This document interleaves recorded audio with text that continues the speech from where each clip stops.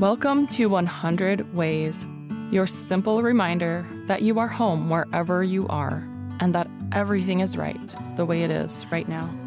I'm your host, Laura Christine, fellow explorer of consciousness and this amazing, beautiful world. Let's get curious, dive into the duh, and find out what's here for us today. This is my third episode with Sam on the subject, or at least the start was the subject of love and logic. This is the part where we start talking about authenticity.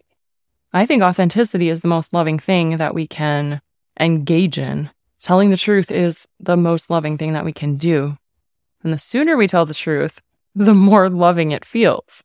Here's what we have to say about authenticity and other random thoughts. What is the most loving thing that we can do? Be truthful, I think. Oh, yeah, be authentic. But how do we even do that when we don't know who we are? Now we're getting on a huge tangent. Well, no, so being authentic is how you figure out who you are. Yeah. It's quite the opposite. You don't need to know who you are. That's actually really unimportant information. I love that you just said that.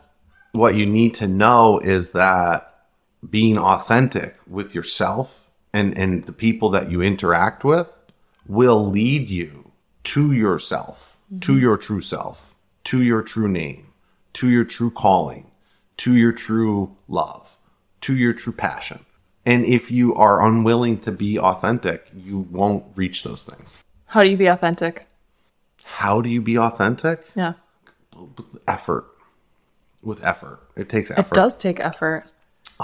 It's to be truthful with yourself first. And say yes when you want to say yes and no when you want to say no, and not... It's that. It's, I think a lot of people have learned inauthentic ways of being, and it's really difficult.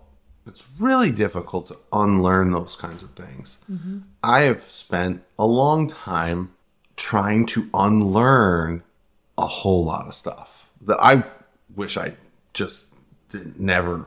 God, my life would be so much easier if, I'd never learned those things and then had to unlearn them and knew I had to unlearn them because I hurt myself with them, you know? Mm-hmm. And then I had to recognize an even harder part of being authentic, which is owning that you did that.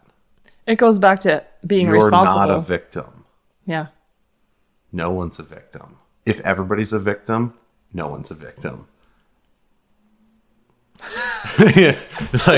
I wish those looks would translate, but it's confusing. If you just heard that and you went, fuck my life, right there. I'm right there. It's really confusing. And it's so easy to just talk about it, and it's so hard to put it into practice.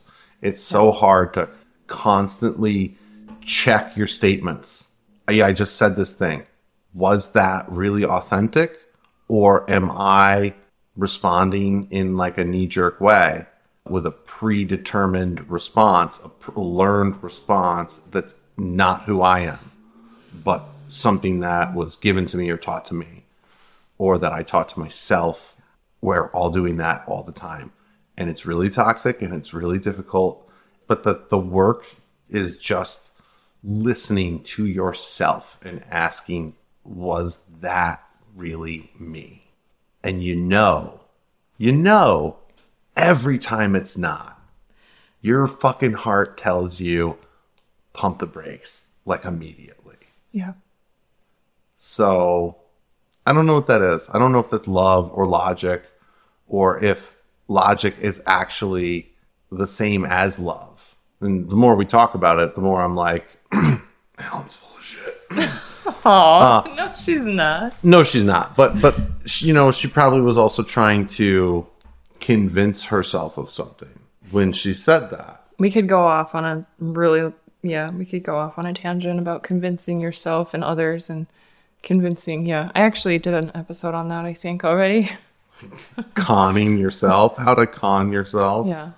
Just never ask, is this authentic? Yeah. And you will always be able to lie to yourself. So true. And the work I believe also is once you do start asking yourself, was that authentic?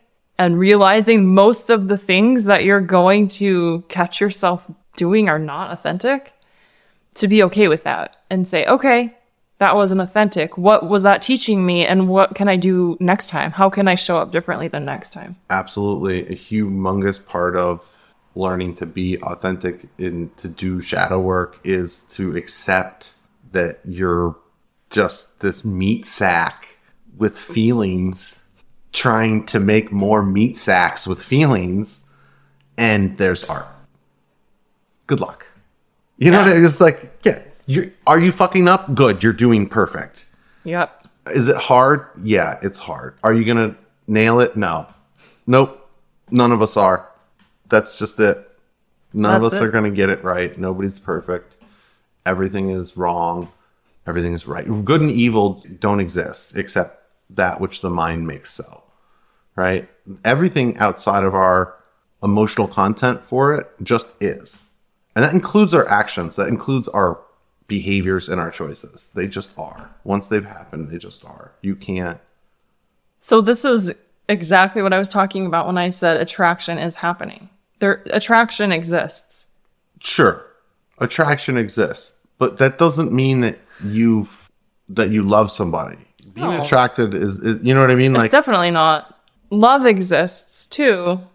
And then this is where we need to be authentic with ourselves, because if we're going to make a choice of partnership, we don't want to do that from a place of inauthenticity, because then we're reaching out, we're looking, making up the story. This person's going to make me feel better about myself, or whatever the story is. This is going to complete me. I'm not complete. This person will validate me in a way that I'm unable to validate myself. Yeah. And that way I will feel good about myself, because I lack the ability to give myself that validation. Is not love. That's a trauma response to being denied something emotional at some point during your childhood.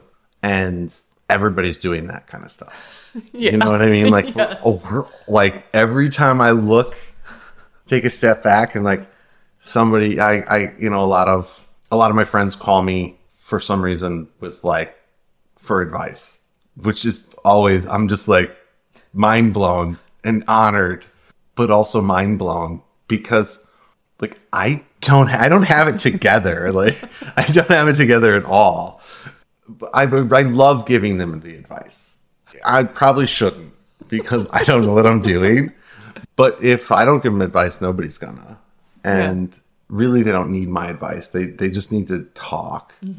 It's like so much of it is just being able to like have a safe place to just express yourself.